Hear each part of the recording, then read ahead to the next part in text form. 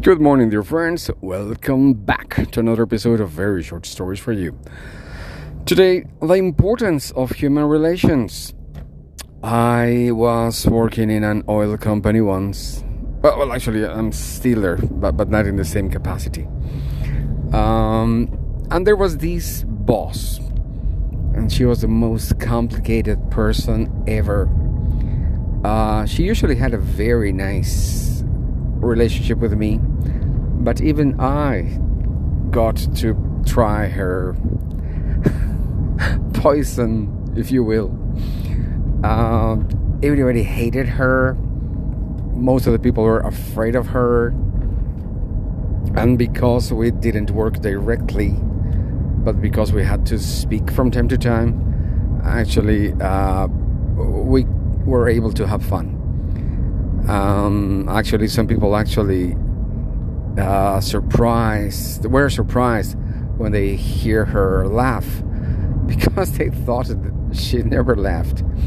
So when she was with me and we were talking and laughing, actually people would be very surprised about that. And so one day, one of the top managers decided to send her to a course, fully paid, in the best school in South America, which is currently an institution called INCAE, INCAE. And in that institution, she spent about 2 months learning techniques of management, how to improve her managerial skills. And when she came back, she was so changed. She was so different. So the first person she met when she came back was actually me. And of course I told her, so how was your course? And she was like, it was incredible. I think it may have changed my life. Really? So can you tell me in one or the fewer number of words possible, what is that you have learned in 2 months? And she told me, I cannot believe what I'm going to tell you, but what I have actually learned again and again and again, because mostly it's not so much of a class, it's more of different managers from different areas together sharing experiences with the guidance of someone. What I have seen, what we have learned and we have experienced, is that 80% of the problems in any company have to do with human relations.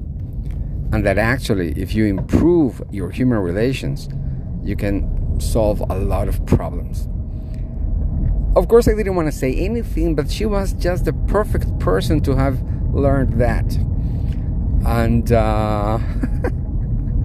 I started speaking with some other people, and they said, yeah, well, she changed a lot. She's different now. I mean, when you go into her office now, she offers you a cup of coffee. Of course, nobody takes it. But we are very surprised about that. Now, the second point is that actually nobody really changed. So after some time, she went back to be the person she had always been. But what I am very interested is in the notion that she acknowledged and she understands that improving human relations is the pathway to a better life in your job environment. So it is a very good idea for a manager to keep their employees with courses, coaches, with different techniques for them to actually improve this very important skill. I think it's called soft skill these days. So I don't know. Let me know if you have an experience like that. This was very short stories for you.